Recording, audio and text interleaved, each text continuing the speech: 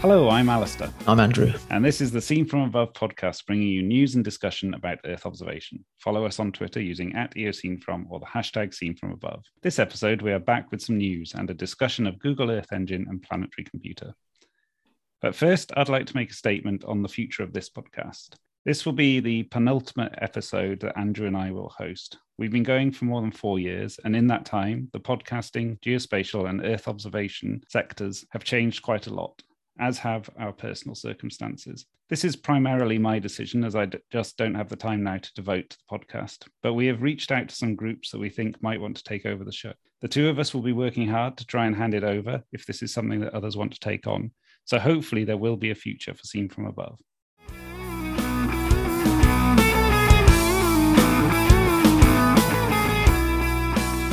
So here is the news on the 8th of June, 2022. Okay, let's get into this. We're a fair few months of news in lag. Hands up straight away to say there's at least 10 or so things that I can think of that we're just going to accidentally or deliberately skip over. So if we've missed some sort of big announcement, it's just that we just cannot compress it all in. So this is in no particular order, but in the terms of really great news that the World Cover 2021 has been commissioned and will be released fairly soon. This was a pre-announcement from the Living Planet Symposium, or LPS, as it was hashtagged all over Twitter. It would have been lovely to have been at that event, but sadly not.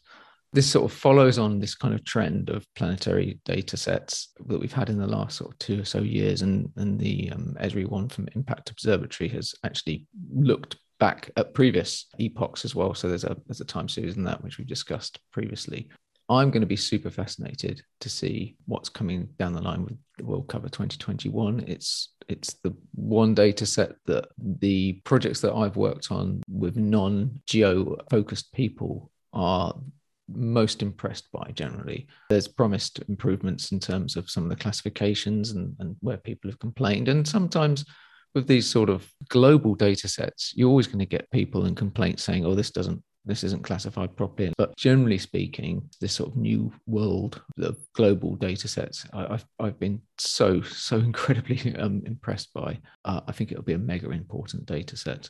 Yeah, I think we're in a really amazing place in that, going back through my career, originally people would be making land cover maps for the local area that they were studying. And then there became more prevalent national land cover maps. And then you got regional maps like the Korean data set and things like that. And, they had certain issues, but they were amazing in that they covered the whole of a given region. And now we've got the entire globe at 10 meters, but not just one product, at least two, probably more. I love the fact that there's all this choice. And I hope what doesn't happen is that people just create data sets that all compete with each other. What I really hope does happen is that these data sets fill different niches and that we begin to see applications and discussions amongst users about which data set is best for which sort of use and things like that.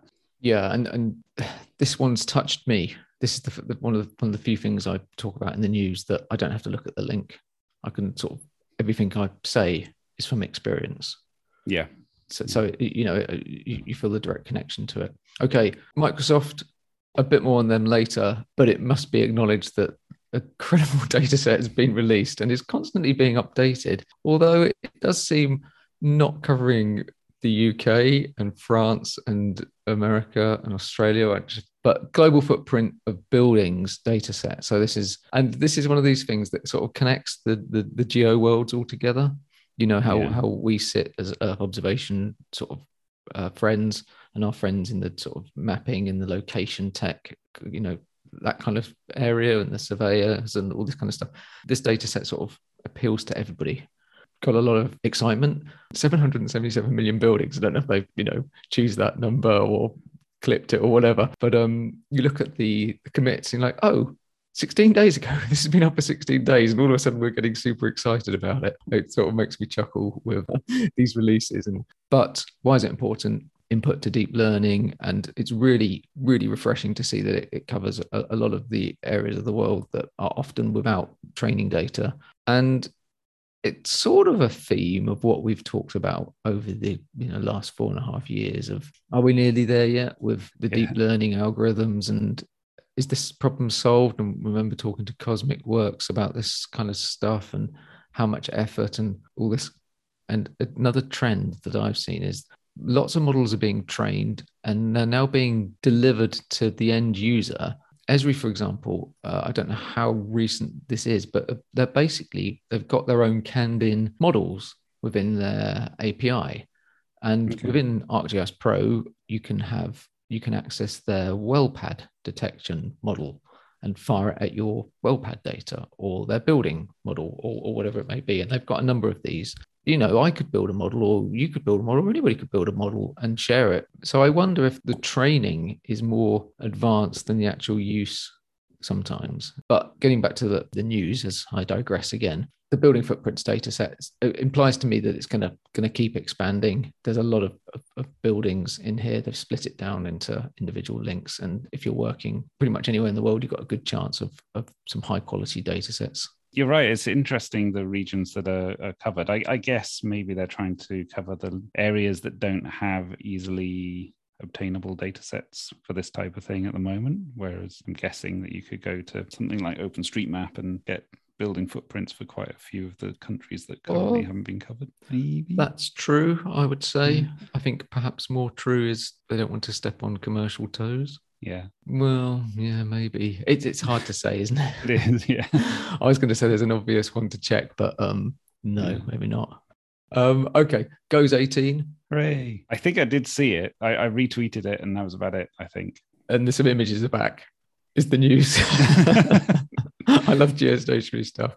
I mean, the data sets that are derived from these satellites are phenomenal. I just think the full disk stuff is an amazing way of getting people captivated about a whole raft of different environmental issues on the planet. I mean, some of the low Earth orbit derived imagery is amazing as well. But personally, I think being able to see an entire disk of the planet and then animate it and see what's going on over time is just, that's so powerful in terms of demonstrating how fragile the world is and how rapidly it changes as well. Yeah, I like it as well. Okay, so next thing in my reel of news, Pelican, the next generation of satellites from Planet. I feel like we've all been on this journey with Planet. And it's been an up and down journey, I feel, with Planet. I feel sometimes there's a splurge of amazing stuff and then it all goes quiet for a while. I guess whilst they're making all the things that then lead to the next big splurge of stuff and news and everything else. They feel like your neighbour. You know, it's like keeping up with the Joneses. It's like, your neighbour's got a nice new car. Oh, Planet are doing this. And then everyone sort of tries to follow on almost. Our friendly neighbour. I sort of see Planet. I think Pelican is stated to be another, building upon the SkySats, higher resolution. There's this pressure, isn't there, from Pleiades Neo that's got some satellites in orbit. Yeah. It's got the Worldview Legion, Pelican, Doves. What's next? Flamingo. There you go. Speculate on it. Why not?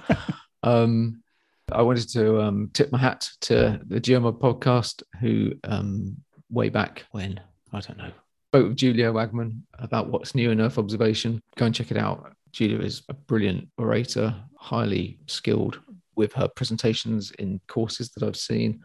Really interesting, her takes on what's new in Earth observation. And while we're at it, there's some great podcasts out there. We're indebted to our podcast friends. Two more things I want to mention. This deadline may beat the podcast being released, but if it comes out before then, the 13th of June is the deadline for in-person application for the Geo for Good 2022. It's the Google Earth Engine Summit, basically, but it's combined with a number of other things. The bringing together of people and these sort of people with high enthusiasm. And I think that's a key trend with Earth Engine. High enthusiasm for it. It would be a pleasure to attend. And my final thing in my news splurge is Landsat Next, which is basically looking at the future of the Landsat program. So I don't think it's going to be called Landsat 10, and it's going to have a lot more spectral bands. Wow, yeah. 25, in fact. Landsat Next has data that's going to line up with previous bands, but a lot more. And what have we been saying for years? I'm not saying that we've steered the Landsat program, but why not? We have, definitely. I think we probably have. Yeah. Multispectral satellite data, free and open. what a time to be alive. Brilliant. Yeah, that's going to be really exciting. It looks amazing, the number of bands that they're going to put up there. It's really funny. I was looking at the scheduled launch of 2029. I was going, oh, that's risky. That's ages away. And then I realized we're already halfway through 2022. And it's like, oh, it's not that far away. No, that's brilliant news. It's the right time to try and evolve the Landsat program in that, I mean, it's done some amazing stuff. It's got a really good satellite in Landsat 9. I don't think it would be exciting enough to just put up another clone. So the fact that they're taking this on and they're building a sensor that works with the past data but also really enhances it, I think that's going to really push a lot of other players in that sphere to really make sure that what they're doing fits in well with some of the open data as well. Yeah. A new Twitter group called Dames of Drones. I love some of these group names. They're brilliant. And then I see that you've also added in Women of Waveforms, which was one I hadn't come across. Yeah, they started on the 22nd of June. Sorry, gosh, I can't even read dates anymore as to what's going on. It definitely is time to stop.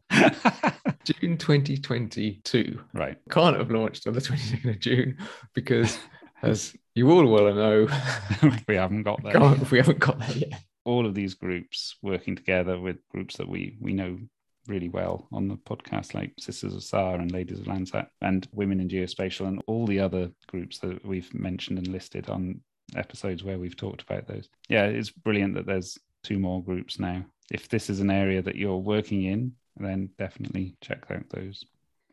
And I think that's it for the news.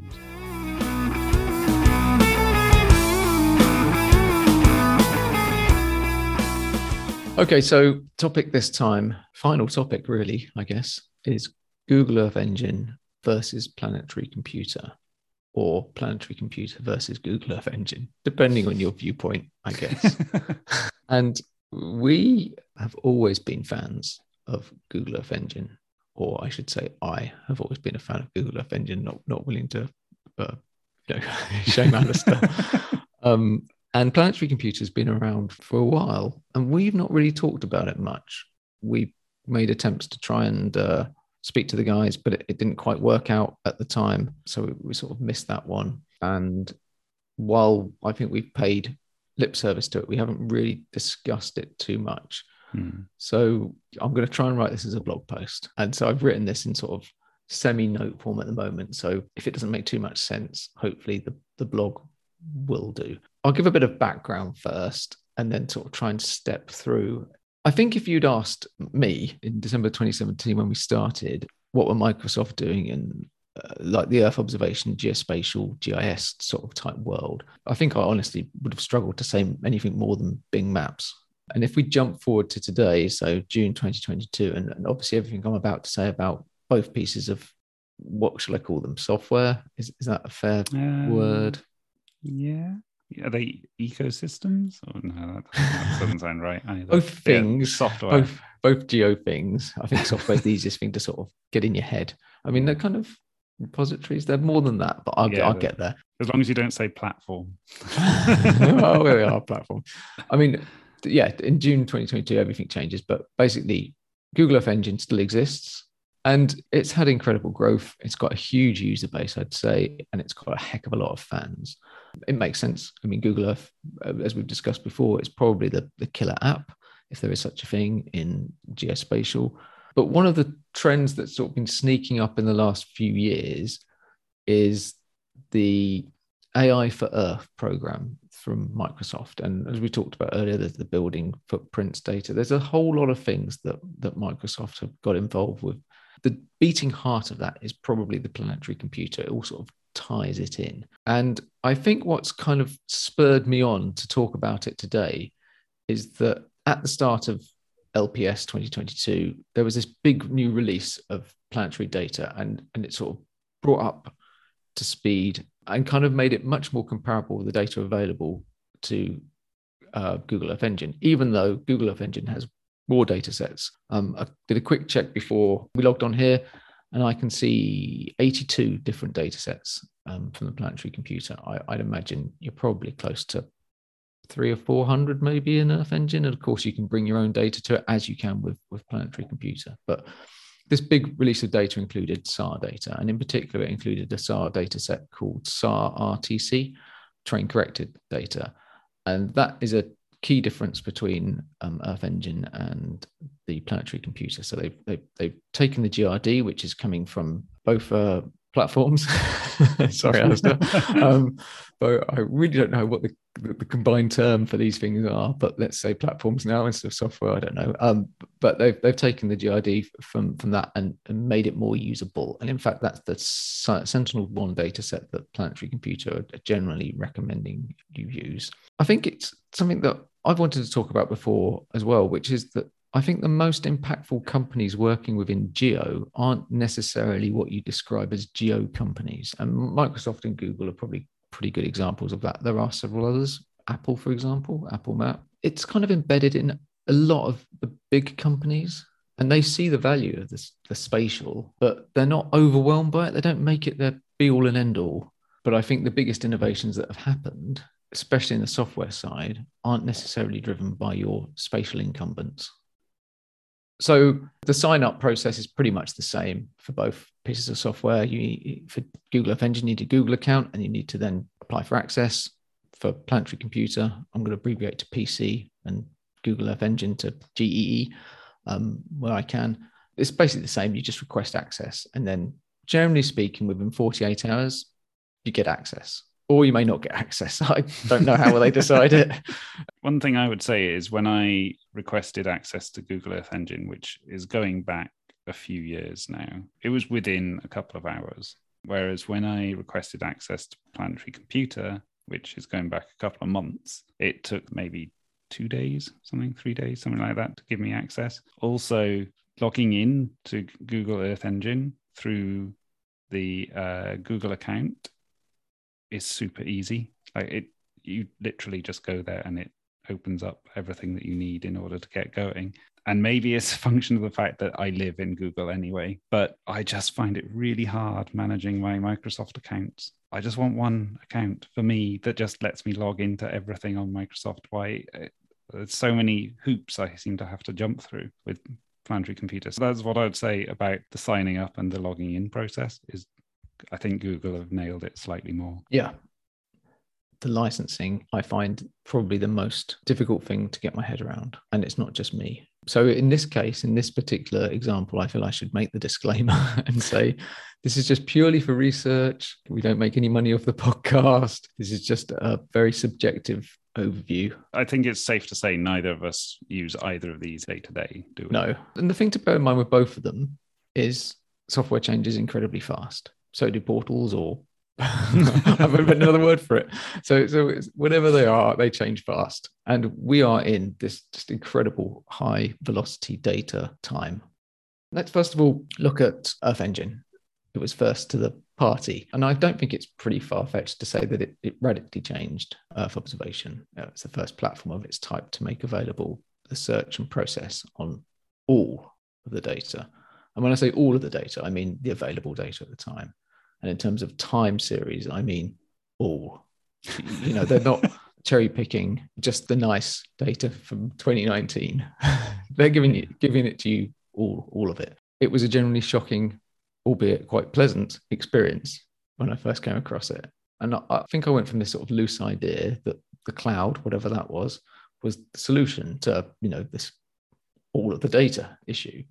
And that, in my mind at the time, was some sort of most likely a AWS EC2 instance. This cloud idea became a very powerful JavaScript front end that I first saw that looked very cleverly like Google Maps, but with this sort of hidden or powerful kind of underbelly. You had this kind of panel, I guess, that you can type into. It looked like a kind of Google Maps on drugs. Yeah, that's not going to be in the post.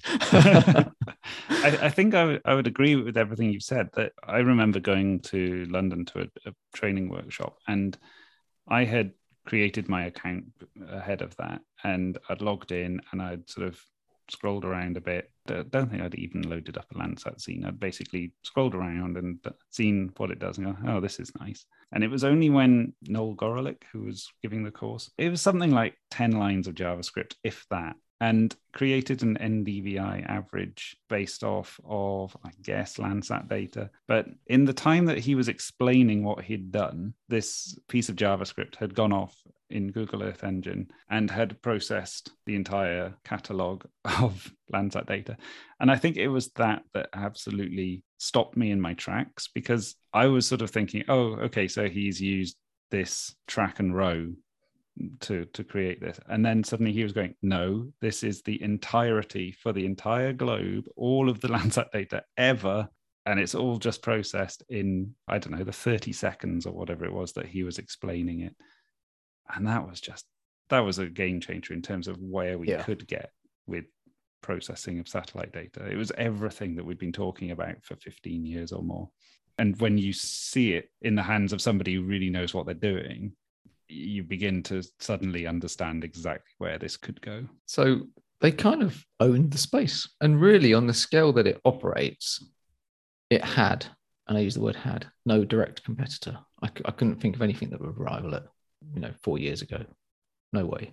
And I first came across Earth Engine by a PhD student randomly at a QGIS user event. I just presented something about computer vision, and I was feeling quite pleased with myself. And he told me about this Google thing. And I honestly, hand on my heart, honestly thought he was mistaken. I was like, no. Google Earth is, it's incredible, I know, but it's just a viewer. But, me being me, I did feel like I had to check it out. And I was just like, what? Like you were, like blown away and then instantly hooked. So Planetary Computer follows a few years later. So it's been out, I think, 2 years probably. And I don't think I had the first initial same reaction like I did about Earth Engine. I don't think I was that excited about it. People only had limited access. They were sort of cherry picking the first users. I wasn't in a rush to get on board with it. Mm-hmm. But as I said before, with more data, more user base, with a huge volume of support out there, and again, I'll talk a bit more about this in a second, I feel it's a much more compelling reason to have a deeper look at it. And while it isn't the wow, it's a game changer moment, and I don't really feel comfortable saying those words, I think it has the potential to outlast Earth Engine. And that's quite some statement, I think. So what is Planetary Computer? It's a search and discovery tool through this expanding data catalog. And I think the Explore tool is pretty much the best in class at the moment. It has this ability to give you 10% cloudy images rather than giving you the whole catalog straight away. It kind of says you're probably not going to be interested in those. You can still get them. You can filter down to it, but the first look isn't this huge flow of data at you. It's just giving you the good stuff, and it's giving it to you fast. My God, it's fast that comes down from their Explorer. So that's the sort of first component. But it's also a processing hub, and it allows you to build applications on top of it and deliver applications. And if that sounds familiar, well, it should do really. It's basically Google Earth Engine. It's the same sort of premise. For me, though, and maybe you can correct me if I've got this wrong about Google Earth Engine, but I think the thing about Planetary Computer that will probably mean that it has longevity is the fact that it is being built on all of the tools that we've been talking about in the past 4 years on the podcast. So things like Stack, which is basically how you search for various different or within data sets, and then embedded Jupyter notebooks and things that you can launch on, well, it says on the hub, but that's effectively in Azure. And it's really well documented.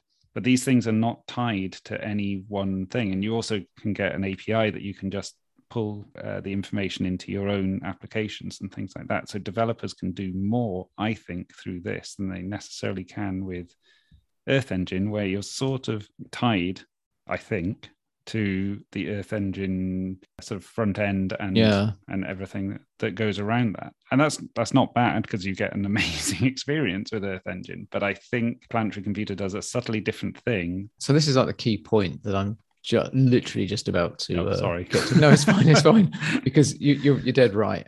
But let's try and look at some of the key differences. The first and the big one is that Earth Engine and Planetary Computer, my access at least, is free. But when something is free, and get ready, you've heard this story before, it can be turned off. And that is obviously a problem. And Google has, sadly, history on this. And it does rile people. especially people who've come to be dependent on whatever the thing that is now being turned off is. Let's assume that they both get turned off. And what happens if they're both turned off? Well, your Google Earth Engine JavaScript/Python code becomes pretty useless.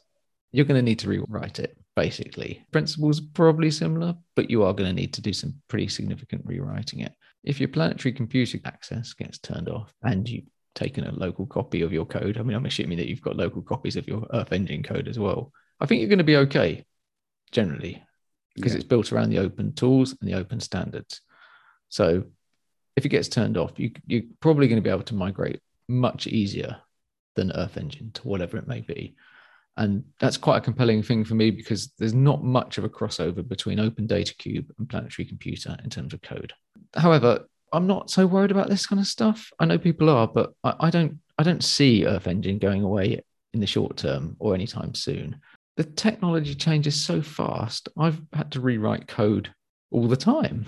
Earth Engine certainly has the foothold with the academic institutes, I'd say. Personally, if I was an employer, I'd find this way more concerning than whether it's going to be turned off or not. We're on this sort of path now of having a set of very educated, intelligent, smart people who are experts on Earth Engine. And this may well be brilliant for academic careers, but I honestly don't see many companies using it commercially. I may be completely wrong. Again, this is my own bias. And those who are using it, I think, trying to use it sparingly. I still think it's best in class. I think if you had to say which one's the better of the two, I think you'd probably make a good case for Earth Engine. The issue is cost. I think it's very expensive commercially.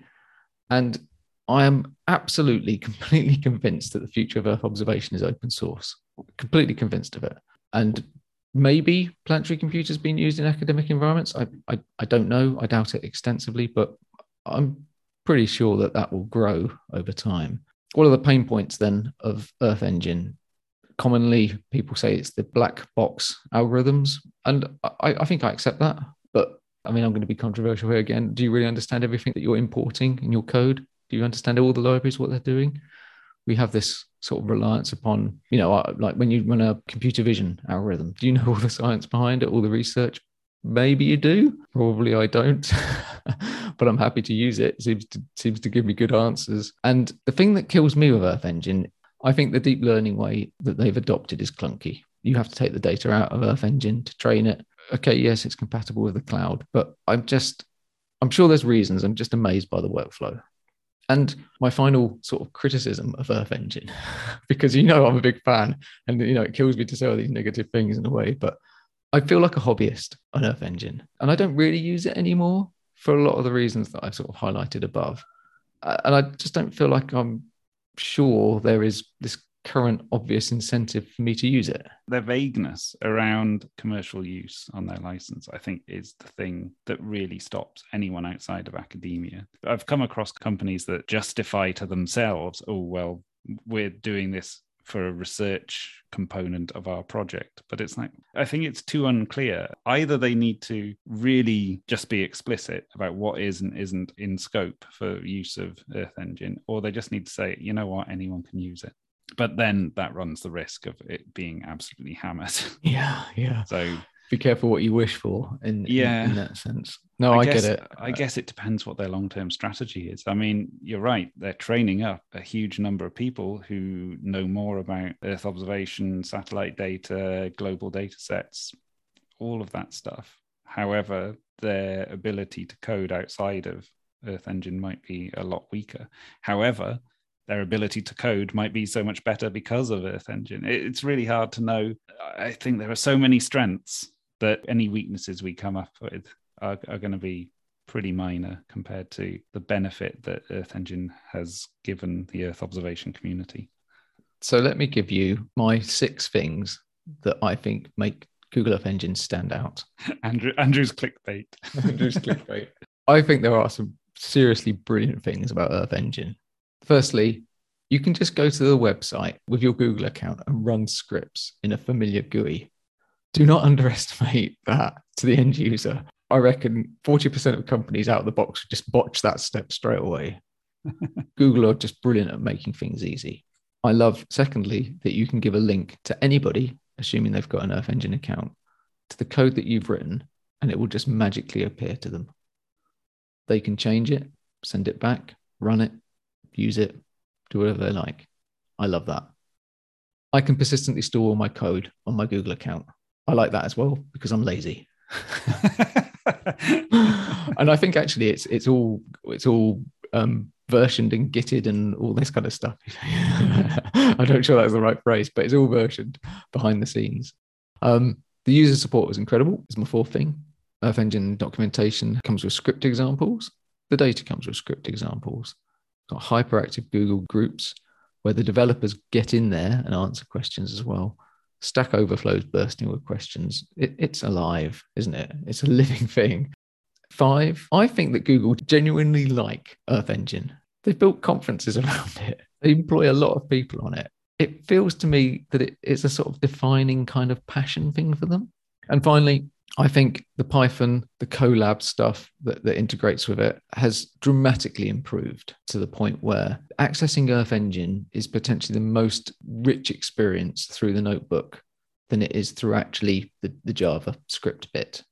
Okay, so I hopefully have redeemed myself in the Earth Engine world. So the case for Planetary Computer, as you've sort of alluded to, it's not so obvious to the everyday user. And please, that's not me calling you an everyday user or anybody looking at it as an everyday user. But I was puzzled as how I start.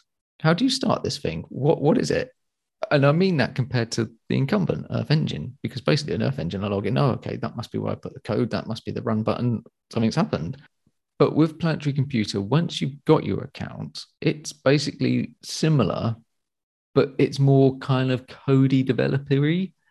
And yes, you basically get an account, you spin up a server by choice of whatever it is, 3 or 4 or 5 radio buttons. I generally just use the first one because it's like the simplest, quickest thing to spin up, just a CPU, but you can get a GPU and, et cetera, et cetera. And it's there waiting for you. It's Jupyter Lab with a folder crammed full of examples. Most of the environments that you're going to need are pre-cooked. Okay. You can conda install or pip install, I guess, via the command line prompts if you want to add those individual libraries. Maybe for the end user, the intimidating thing is it's what you're going to do. It's a blank screen. I don't know what I'm doing. If you open the README, then maybe it's less of a blank screen, but it's a different first experience. You're going to need to know Python or R. If you're going to be using these colossal resources of processing and data, you're going to have to be able to program. Not loads, but you're going to have to be able to program a little bit. It's a must. Both Planetary Computer and Earth Engine could quite conceivably just be used for data exploration.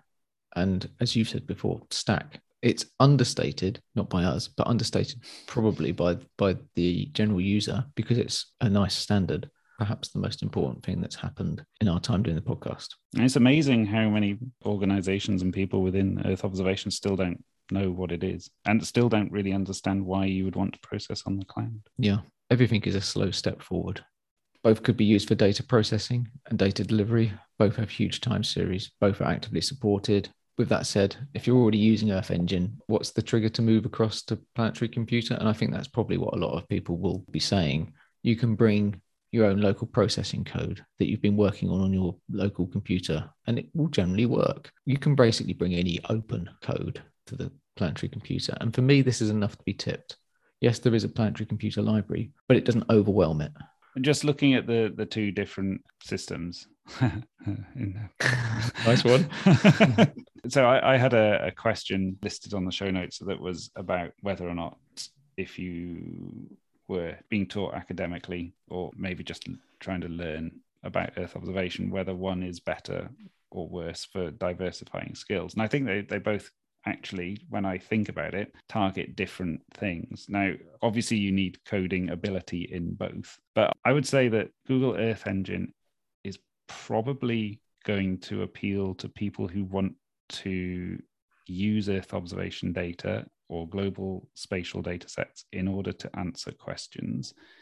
And they're going to be more on the sort of scientific mindset. And although you can do the same with Planetary Computer, just looking at the types of tools and the types of data formats and things like that and APIs that they're linking into, I think if you want to have a career in geospatial or Earth observation software development, software engineering, then probably you're going to want to have a look at Planetary Computer, because some of the tooling that they've put in that links through to their data and to the compute power and everything else, it is absolutely on the money. It is the tools that are being used right now and are being heavily developed and are going to define, I think, cloud computing around Earth observation and global geospatial data sets. Each of them is trying to attract a different audience, even though technically both offer pretty much the same sort of thing. Yeah.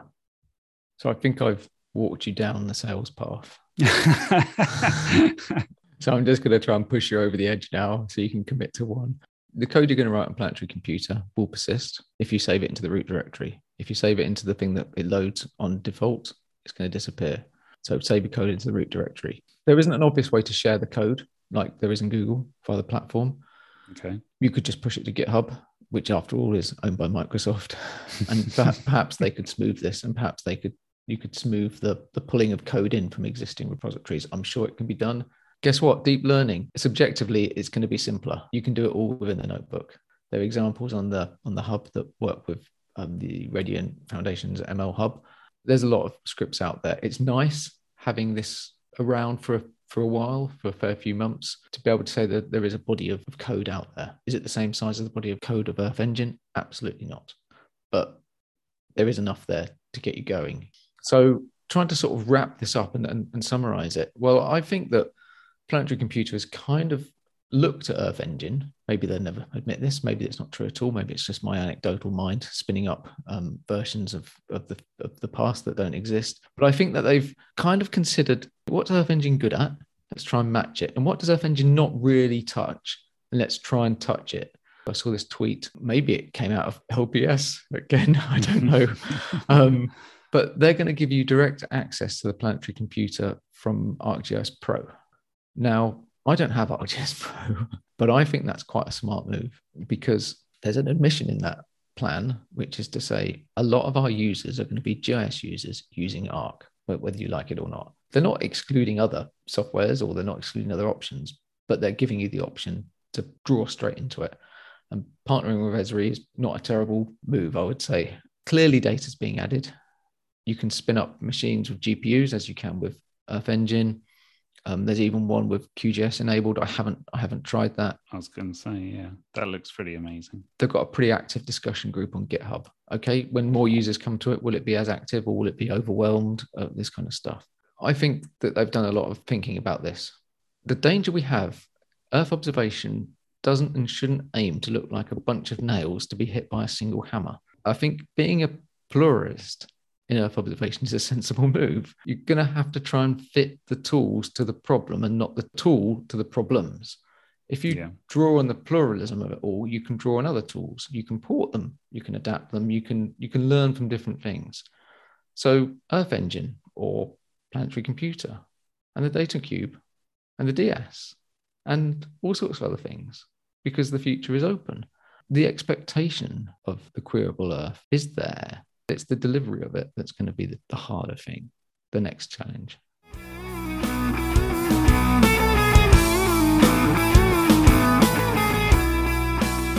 Interact with the podcast on Twitter via @EOSceneFrom and using the hashtag #SceneFromAbove. Thanks for listening, and that's it for now. Thanks, Andrew. Thanks, Alistair. Yeah, I tell you what, I'm getting overwhelmed by weather Twitter.